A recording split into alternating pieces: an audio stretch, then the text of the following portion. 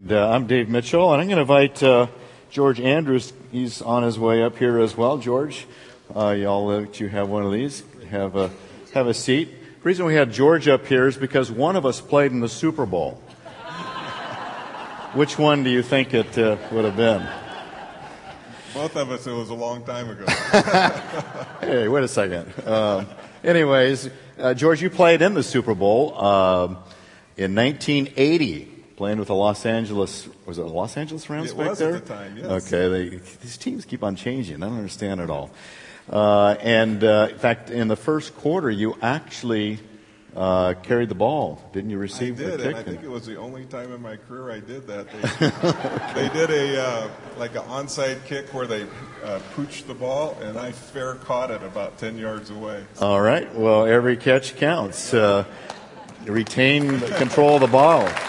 Tell us, what was it like? You played I was in the Rose Bowl, 103,000 people. That's just incredible. What's that like to play before that many people?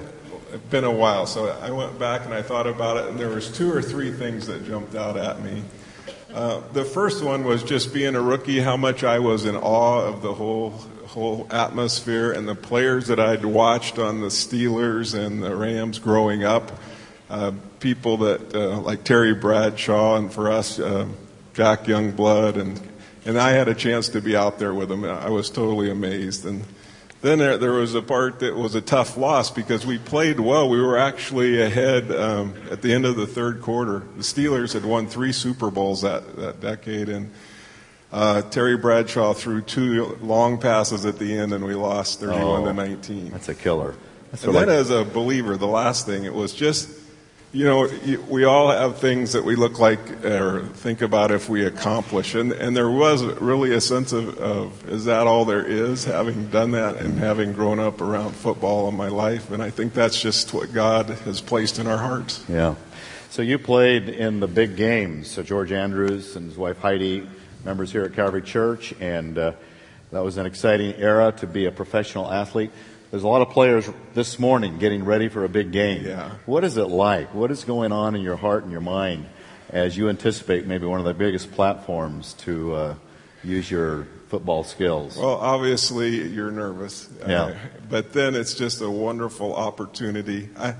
The thing I didn't realize until I got out of football was how stressful and competitive the whole environment is. And every guy before every game is just one injury away from having his career over because of serious injury. And then just the stress each year of 2 or 3 new guys showing up into training camp and trying to take your position away every year. It's a I feel that here every Sunday at the other staff. You know what it's like. Yeah, it's just, every week it's the same thing for me too. But you became a Christian. Tell us about when you became a Christian and what's it like to be a Christian athlete out there in a game. I came to Christ my freshman year at the University of Nebraska. I had a roommate from Big Springs, Texas that was a quarterback on the team, and we had over 100 guys on our freshman football team at Nebraska. And wow. I can remember at the time, Tom was a born-again Christian. And I can say, how did I get stuck of the 100 guys with the only the one Christian? Little did I know, how God works. And, nice. And through Tom's witness that year and explaining the gospel to me, I actually gave my life to Christ my freshman year and started getting involved with campus ministries and grew from then on. Mm-hmm. Is it tough to maintain your Christian testimony in the NFL? It's a difficult environment, obviously, but, that's where you really learn about the importance of fellowship. And we had 8 or 9 guys on our team that were strong Christians, and we needed each other because you were lots of attacks from all different directions. And we had Bible studies. We had great chapel speakers. We actually met here for several years, our Bible study back in the late 70s, early 80s at Calvary.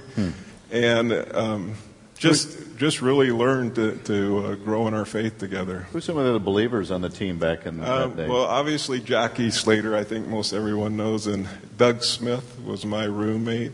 Rich Saul, who's since passed away. Mike Barber, Jeff Kemp, Jeff Rutledge are just some of those names At least this group will remember. Yeah. I remember those names. Yeah, that's exciting.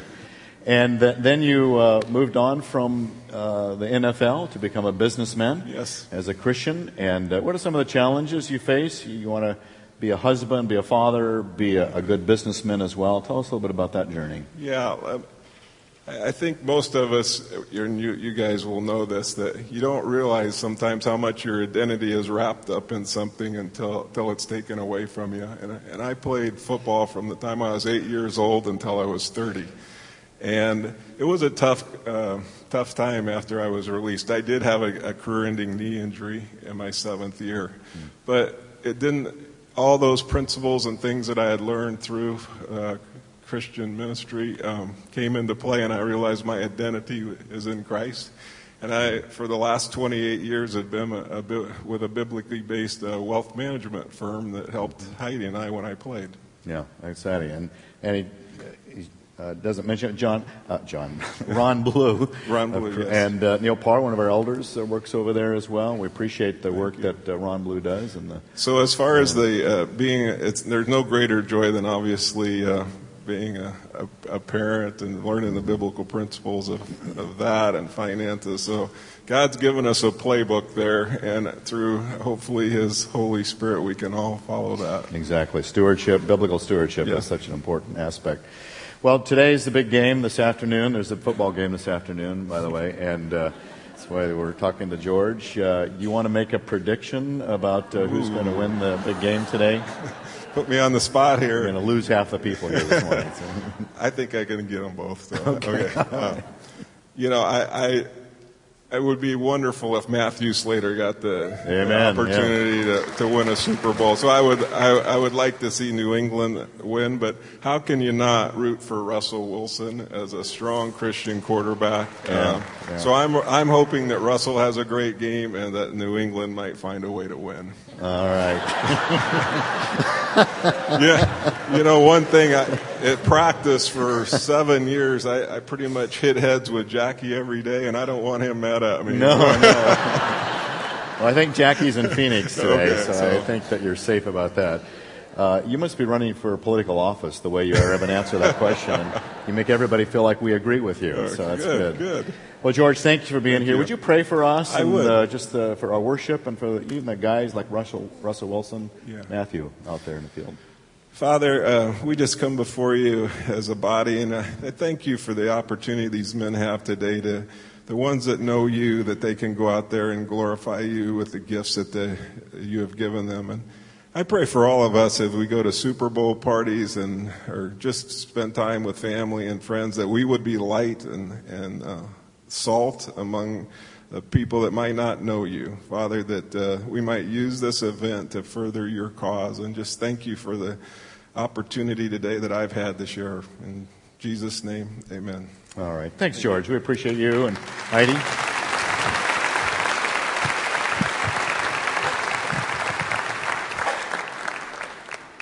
So all the little players getting ready. There's lots for them to overcome. I can't imagine getting ready to play in a big game like that. That's a lot of pressure. And there's a lot of us, though. We're not, probably most of us in this room will never play on an NFL team. In fact, I'm bold enough to say there's no one in this room who will ever play on an NFL team.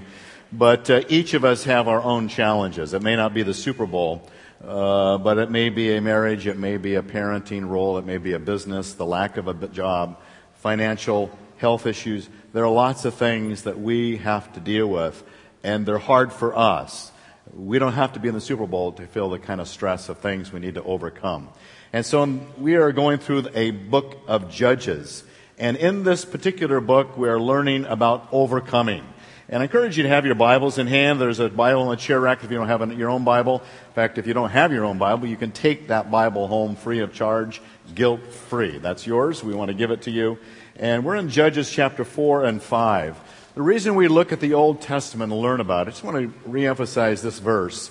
In Romans 15:4, we're told why the Old Testament, these stories that seem so detached, and today's story is going to seem even more detached than any story that maybe we've heard so far in the book of Judges. But Paul writes, for whatever was written in earlier times was written for our instruction, So Paul is referring to the Old Testament when he wrote this to the church at Romans. He says, so that through perseverance and encouragement of the Scriptures, we might have hope. So we learn from the Old Testament stories. It gives us perseverance, it gives us encouragement, it gives us hope. And we're going to find some hope about overcoming through these unexpected heroes that we're going to face this morning. The book of Judges is cyclical. I want to keep on re-emphasizing this. They have a relationship with God, then they sin, then they fall into some sort of a miserable condition or circumstance, and then they cry out to God. God comes and saves them. They get saved. They feel, okay, I don't need God anymore, and they fall back into sin. This is the book of Judges. It has constant rotation. In fact, almost every Sunday's message from Judges could almost be the same outline, because that's sort of a cyclical pattern that we want to learn from. This morning we're going to look at a woman and her role, Deborah. I'm going to read some of the text from it. You have an outline that is in the bulletin today. We encourage you to use that as well. I just want to read a little bit and make some observations and then show why this passage is important for you and for me. In Judges chapter 4, we begin to learn of the conditions of life in those days. And then the sons of Israel again, here's the cyclical thing. After he rescued them with Shamgar, the sons of Israel again did evil in the sight of the Lord after Ehud had died. That was the previous judge. That was the judge that we had last week. And the Lord sold them into the hand of Jabin, king of Canaan, who reigned in Hazor. And the commander of his army was Sisera, who lived in Hagarasheth Hagoyim. So this is the area, the red dots on the map. That's where we're talking about, just to help simplify it. And so they lived under his control. And the sons of Israel in verse 3 cried out to the Lord, for he had 900 iron chariots. That's like having the very best jets or nuclear device that a nation could have. You tend to dominate those that you want to attack. So that was the best, the greatest, tanks, whatever you might want to refer it to today. And he oppressed the sons of Israel severely for 20 years. So 20 years of oppression, persecution, and attacks. This is what God does in verse 4. Now Deborah, a prophetess, the wife of Lapidoth, and we don't know anything about Lapidoth, but that's the only time he ever appears in the Bible, was judging Israel at that time.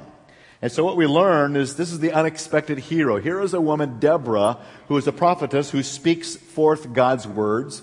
She gets a revelation from God and she passes it on to people. But she's also a judge. She would sit there and she would rule over civil matters. If you had a problem, you go to the judge. And the judge would work out the marriage problem, the business problem. This man cheated me. He took my property. He stole from my house.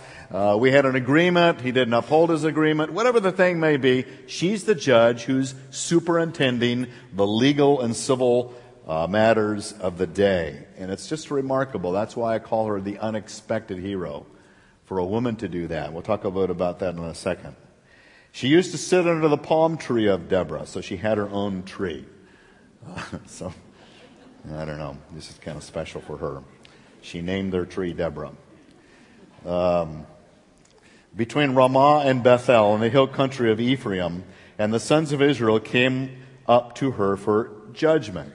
Not condemnation, but settle the civil matter. Let's make this thing right, legally right. And now she sent and summoned Barak. Barak is the Hebrew word for blessed. So this man comes, he's like a general.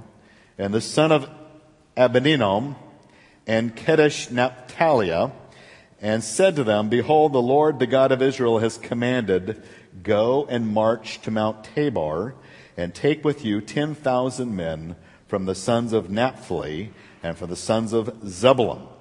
And I will draw out to you Sisera. This is Deborah saying, For God, I will draw out to you Sisera. Remember, this is the enemy who is controlling them for 20 years. The commander of Jabin's army with his chariots and his many troops to the river Kishon, and I will give him into your hand. Then Barak said to her, and it's kind of an interesting response to evaluate. What is he saying with this? He says, If you will go with me, then I will go. But if you will not go with me, I will not go. And the question comes to mind, is this guy just being a coward and he needs the woman to protect him? Or is he saying something different, maybe more faith-building, that I don't want to go unless I have the voice of God through you to me to tell me what to do? So there's a little confusion as to whether this guy is a weak faith man and he needs a woman to hold him up, or does he really believe that she is the voice of God and he didn't want to go anywhere without God's voice in his heart? And she said, I will surely go with you. Nevertheless, the honor shall not be yours on the journey. For you are about to take, for the Lord will sell Sisera into the hands of a woman. Then Deborah arose and went with Barak to Kadesh. And Barak called Zebulun and Naphtali together to Kadesh, and 10,000 men went up with him. Deborah also went up with him. Now Heber, the Kenite, this is a little bit of a parenthetical thing that relates to something we'll read about down in verse 17.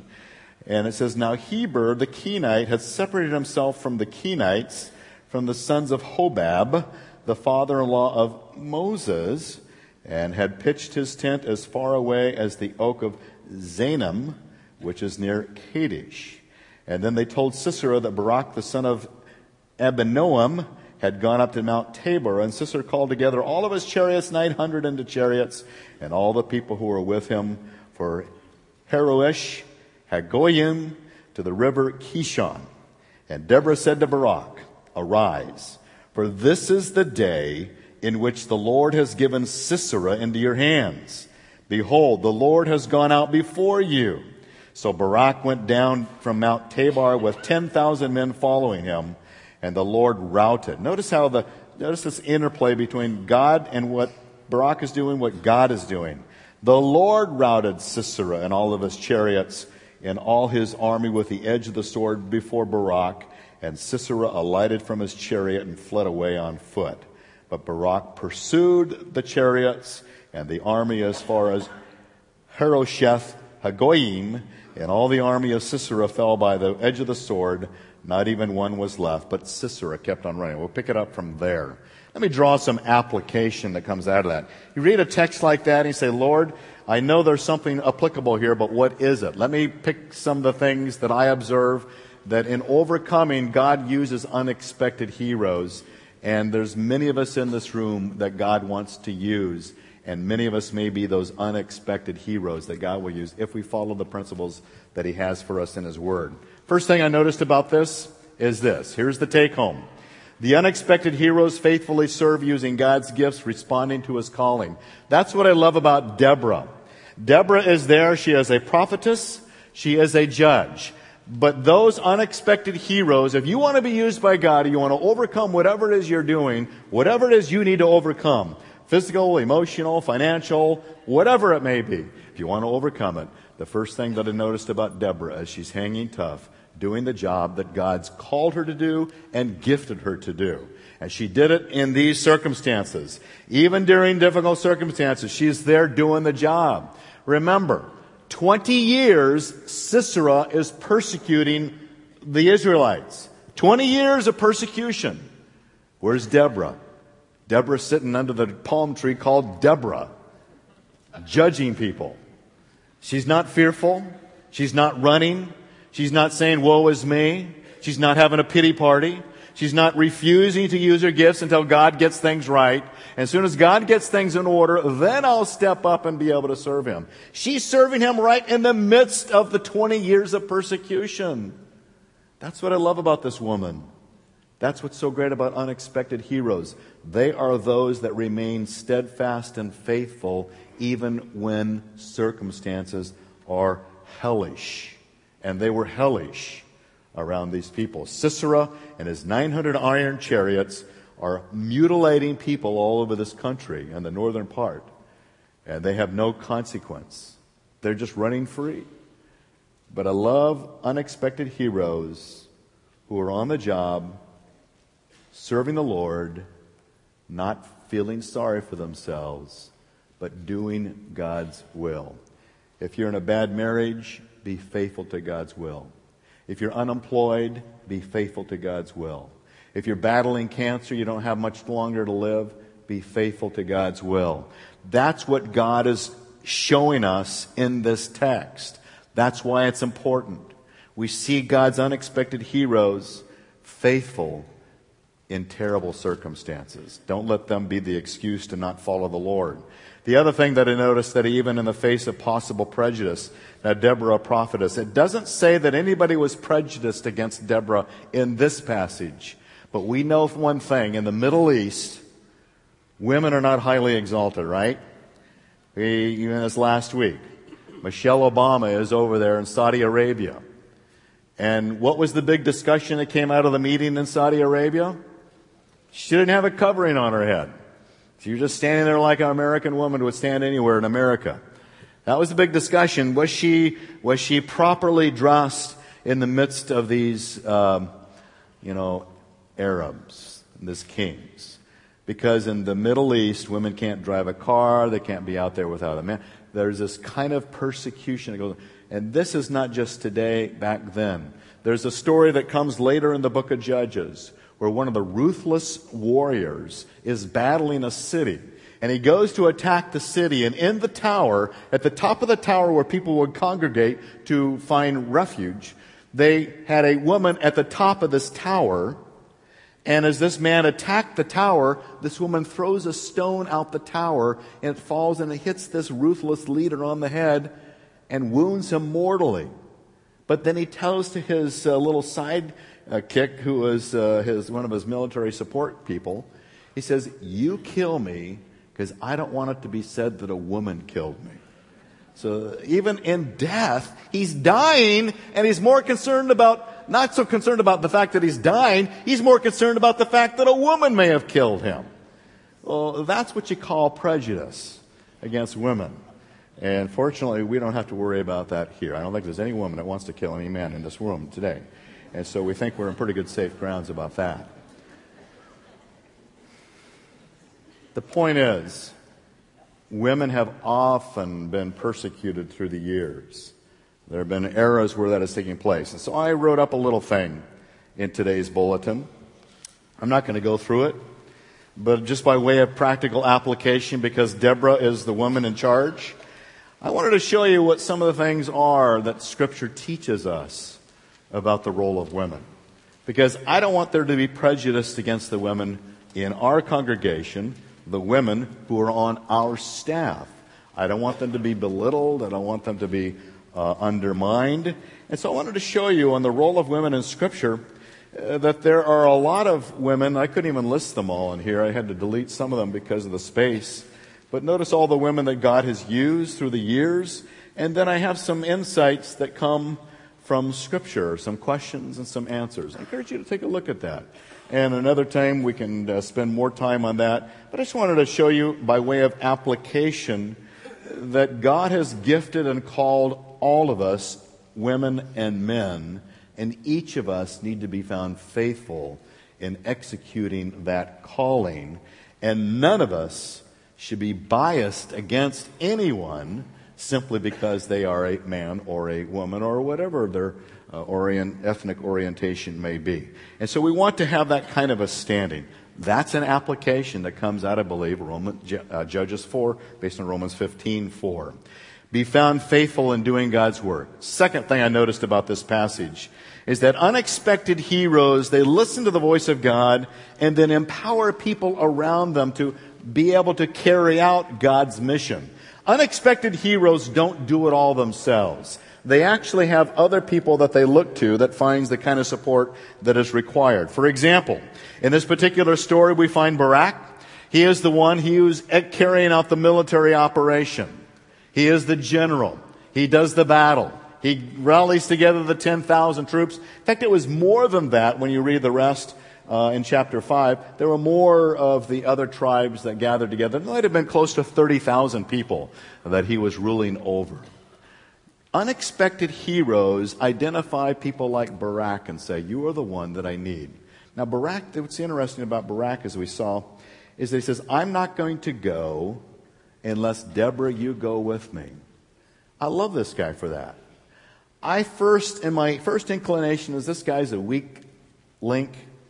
He can't go out there unless a woman's supporting him. which would have been maybe okay. But the more I think about what Barak was saying, he says, I won't go unless you go, Deborah. I really believe this man's saying, I don't want to go out there unless I have the voice of God through you to me. He wasn't hearing the voice of God, but Deborah was the voice of God to him. And that's why Deborah is so critical. And it shows me one thing that is required. Let me just do one little thing here. That for you and me, when we're going out there and we have to overcome something, it's a shame that there are so many of God's children and not God's children, believers and non-believers, that say, I'm just going to go out there and I can handle it myself. I don't need anyone else. This sort of a self-sufficiency and pride that I referred to this a couple of weeks ago, that sometimes happens in marriages and parenting and things like that, where I don't need therapy. I don't need Celebrate Recovery. I don't need a small group. I don't need anyone else to help me kind of do what I'm supposed to do. I'm a loner. I'm just going to do it alone. God says, I never built you to work that way. You need others. You need to be in a life group. You need to sit in a counseling situation. You need to be in Celebrate Recovery. Depending upon what you need to overcome, we need people surrounding us. That's what I love about Deborah.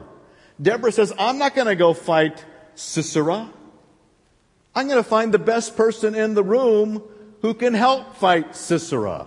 I'd be a fool to go out there and put myself in the front of the military operation. I need someone that God has gifted to be the military leader. And so she chooses Barak. And Barak says, well, I can't do it alone either, Deborah. I need you. I need the voice of God. I can't go alone either. I love that spirit that says, I cannot handle this on my own. And I need the support of a church. I need the support of a life group. I need the support of a therapist. I need the support of a Celebrate Recovery. I need the support of others to accomplish God's mission. Because I'm a fool if I think I can go it alone. And I constantly hear about people who think that they can do it on their own. I can overcome alcohol on my own. I'm fine. I don't need, AA. I don't need any. That's craziness. The great people of the Old Testament, like Deborah, a model to us, said, I can't do it alone. I need a Barak. Now, Barak, it's interesting to me. Barak is listed in Hebrews 11 as one of the great men of faith. You know who's missing in Hebrews 11? Deborah. And so I'm exalting Deborah today. I'm not exactly the voice of God. But it's powerful to see how Barak only was successful because Deborah was by his side with the voice of God into his heart.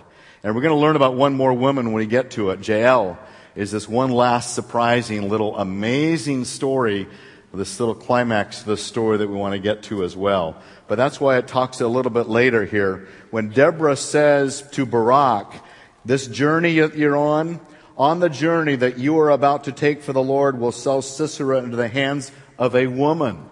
When you first read that in verse 9, you think it must be Deborah trying to take all the glory. It's not Deborah. There's another little woman that is going to come up in the storyline. Her name is Jael. God has his unexpected heroes, and it takes a whole team of people to do it. That's why here's a great picture. Remember this, the last time the Patriots played in the Super Bowl? I remember this play distinctly, watching this thing play out. This is the New York Giants playing against the New England Patriots. And Patriots are undefeated this season in the Super Bowl. And they throw a pass, and this David Tyree, this is like 2 minutes left in the game. And Patriots are leading with 2 minutes or so in the game.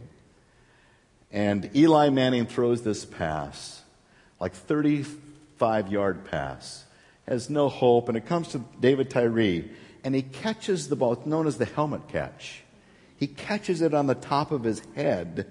And I remember watching that play out. He just kept on it like it was glued there. I think we need to inspect that football to see if there might have been some glue on that football. Because they have, anyways. So, and he falls down and he holds that, and they go on to win the Super Bowl as a result of that play. It was an upset. David Tyree, he had caught like 4 passes the entire year. He's on special teams. He wasn't expected to be the hero of the game. But he was this anonymous person that came out of nowhere, and there he was, and he caught it on his helmet, of all places. And he's become famous for that. You Google the helmet catch, and David Tyree pops up. You never know when God is going to use someone, and when they're in the right place doing the right thing. He wasn't feeling sorry for himself on the bench saying, Lord, why don't you ever use me? I'm an NFL player. He says, you stick me in at the right time, the right place, and I'm going to be there. I'm going to do all that I can to help my team win. I love that spirit. And that's why I really believe New England's going to win today. Because Matthew Slater is special teams. He's caught, he's only caught, 2 or 4 passes the entire year as well. 2 passes. And so I'm predicting that Matthew Slater is going to be the unexpected hero in today's game, and that he's going to return a kickoff for a touchdown, or he's going to receive a pass from Tom Brady and win the game. You heard it first here. Put your money on it. No, don't put your money on it. Put your money in the offering. Don't put your money on that.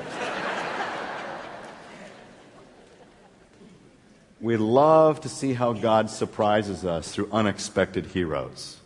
And Deborah is one of those. But Deborah said, God, I'm your prophetess. I'm your judge. I'm your woman. But I can't do this alone. Let me get Barak. Who's your Barak? Who's the one that's going to come alongside and help you out? Who can you turn to that's going to be part of your team? That's going to make you successful in what God is helping you overcome. Thirdly, unexpected heroes, they work hard and they're dependent on God's power in their service. They cannot do it alone. They need one another, but they really need God's power. We need God's power. We cannot do this alone. Here are some applications that come out of this. I love this passage. Let me just throw some of these to you. That as you read through this, you say, God, how can I use this passage? What is applicable about this? Remember I said last week, in Scripture, when you read the Old Testament, there are temporary practices of how they did things there. None of us are going to battle tomorrow. None of us are fighting against 900 iron chariots tomorrow. We can't relate to that. So what's the timeless principle that comes out of the temporary practice? Just keep that little phrase roaming in your brain. When you read through the Old Testament, what's the timeless principle, Lord? Here are some timeless principles that I believe that comes out of this passage. You got to trust in God's power to overcome impossible obstacles. 900 iron chariots. That's the best made tank that we have today. That's what they had to defeat the enemy.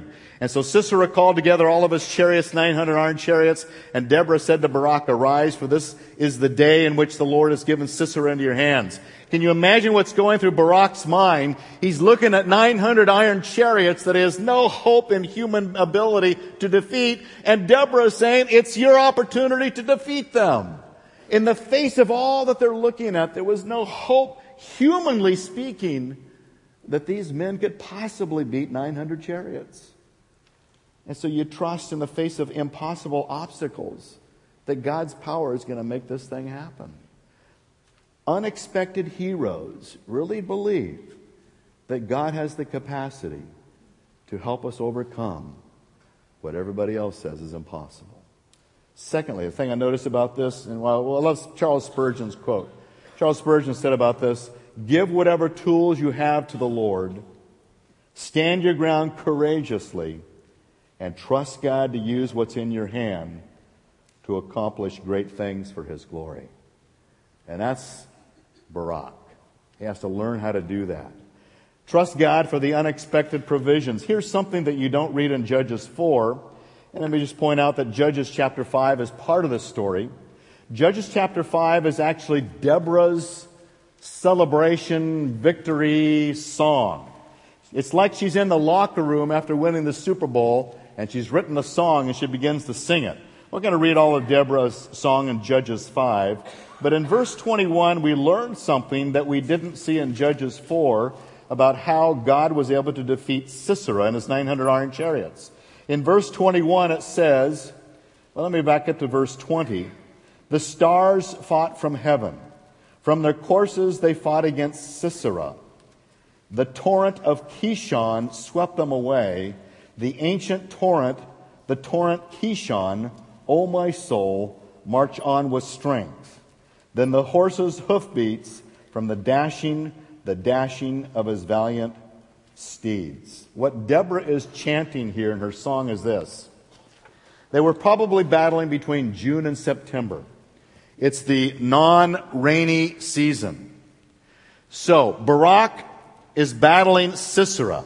900 iron chariots. What does God do according to Judges 5:21? Deborah is thanking God because he brought a torrential rainfall right in the middle of that valley where those iron chariots are. Well, what happens to an iron chariot when it gets into mud? It doesn't go anywhere. Suddenly what was an asset now becomes a liability. This is God's unexpected provision. That's why you constantly see in this passage, and the Lord routed them, and the Lord did this, and the Lord's power came upon them. God provided a supernatural rainstorm in the dry season of the year so that these iron chariots were a liability. God minimized their strength. That's what God loves to do. That's why it's 1 Corinthians. It talks about you and me.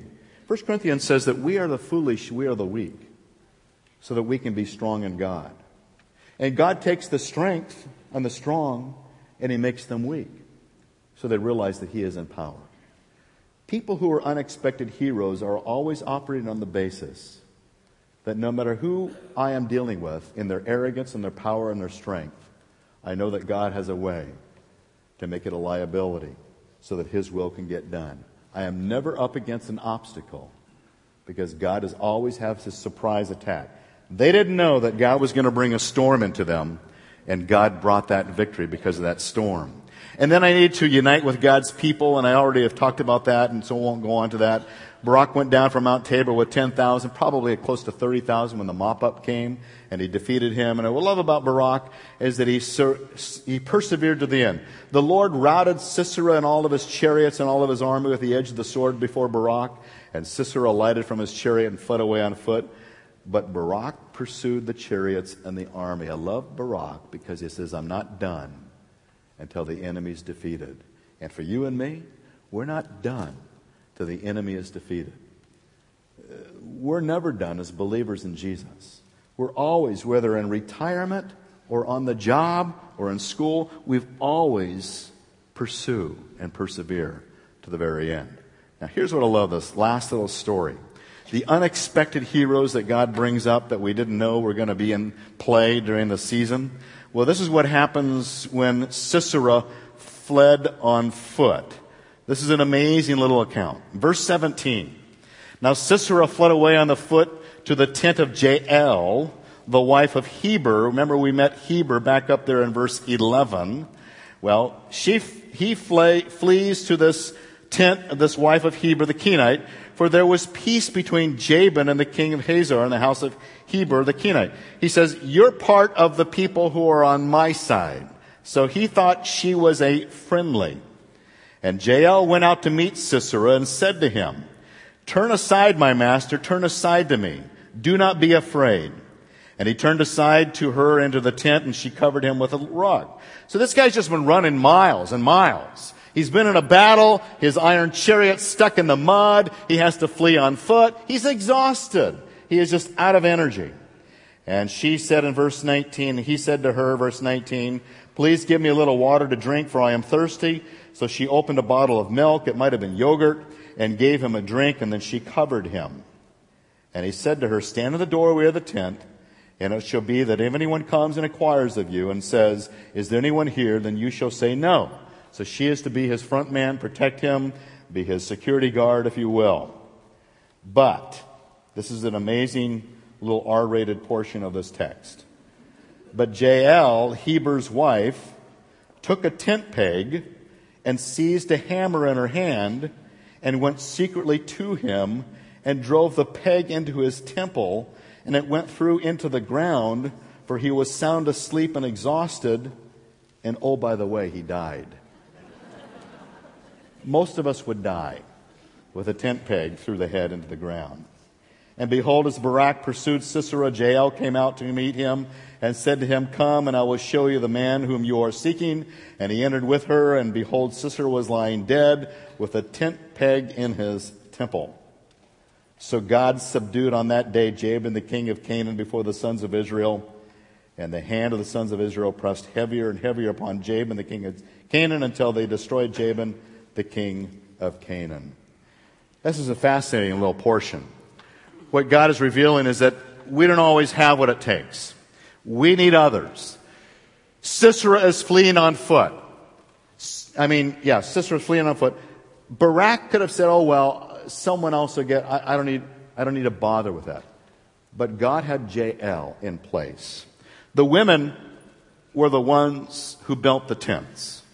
In fact, it would have been something like this.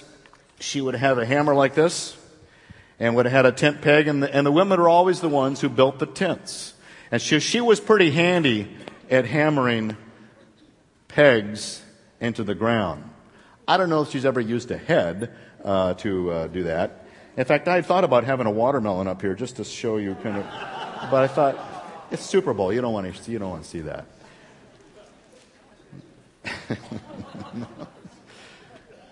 Sorry. But this is the application. Let me just cut to the chase. Whenever you think that, oh Lord, what am I going to do? How am I going to get out of this mess? How are you ever going to give me the total victory? Sisera's on the run. I can't keep up with him. There's no way I can catch him. All he'll do is escape and rally some more troops, and we'll just keep on fighting. What am I going to do? And then suddenly God has this little woman, Jael, the wife of Heber, who's friendlies to the king Jabin of Canaan. And God says, okay, Jael, this is your chance to shine. And I don't know what got in her heart. I don't know if the Spirit of God did that. I don't know what caused her to do that, because she was really on the friendly side. But she said, you know what? I'm going for it. What kind of courage does it take? I have no idea what it's like to put a peg through a person's skull. As far as I know, I've never done that. And probably neither of you. But the courage to do that and be the hand of God to defeat the enemy. It's cruel. It's, why shouldn't love and grace, forgive and all that? No, not when you're at war. And God says, I want you to root out the enemy because they undermine the faith of my people. And so the application is that God has unexpected heroes all around. And I never discount the fact that even if I can't do it, there is someone else who can. It's not dependent on me. It's what God does through the matrix of all of his people. He loves to bring victory to his cause.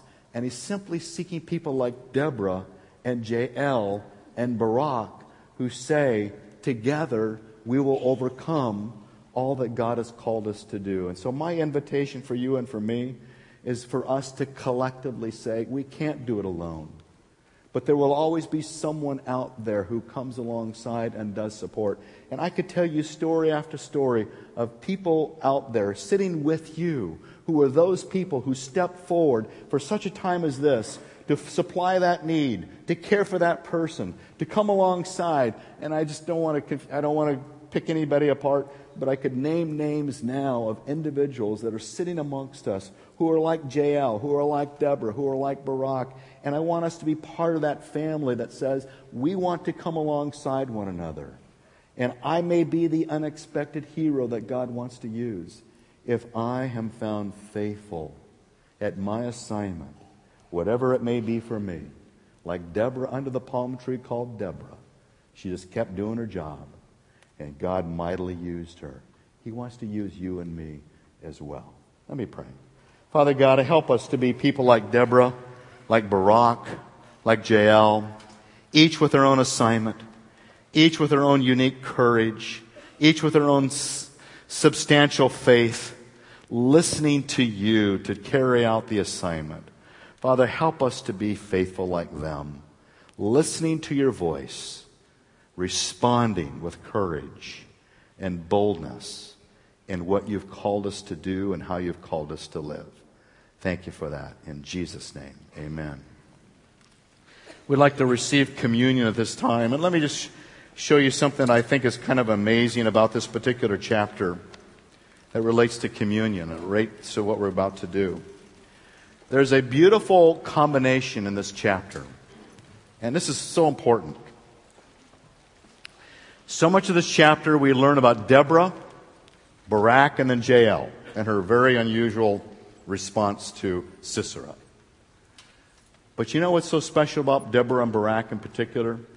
Is that they worked hard, they sweated, they prayed, they sought the voice of God, they traveled long distances, they were willing to stand before the enemy, they risked their lives, they were humanly strong and giving great effort. But you know what was also happening there? It was the power of God. He says, God did this, God did that, God routed the enemy. There's this beautiful combination of the power and divinity of God and then the humanity of man somehow combining together to accomplish His will. Now here's the beauty of that.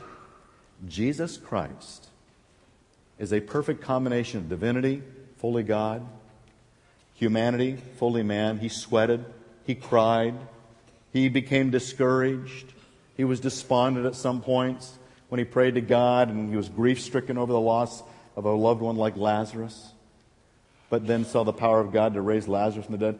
There was a perfect combination in Christ of divinity and humanity. And because of those two, we are now able to come before God and let God come in us, our humanness, and let His deity come inside of us in Christ. And we become, in Christians, in Christ, we are the combination of God's power saving us and our humanity living it out by the power of the Spirit. Communion is that representative, the bread and the cup. The humanity of Christ, the cup, the blood of His deity that has been shed for us so we could be forgiven. Only a divine God can forgive us. Only a man could die on the cross to save us.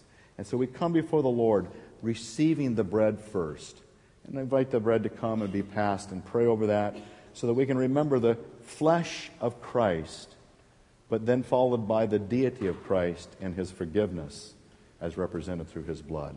So let me pray for this bread and thank God for the humanness of Christ and His flesh for us. Father God, thank You for Your gift to us in Jesus Christ, and that He was willing to come to human earth and reveal to us who You are as God, and that human flesh to suffer, to bleed, to cry, so He can sympathize with us today.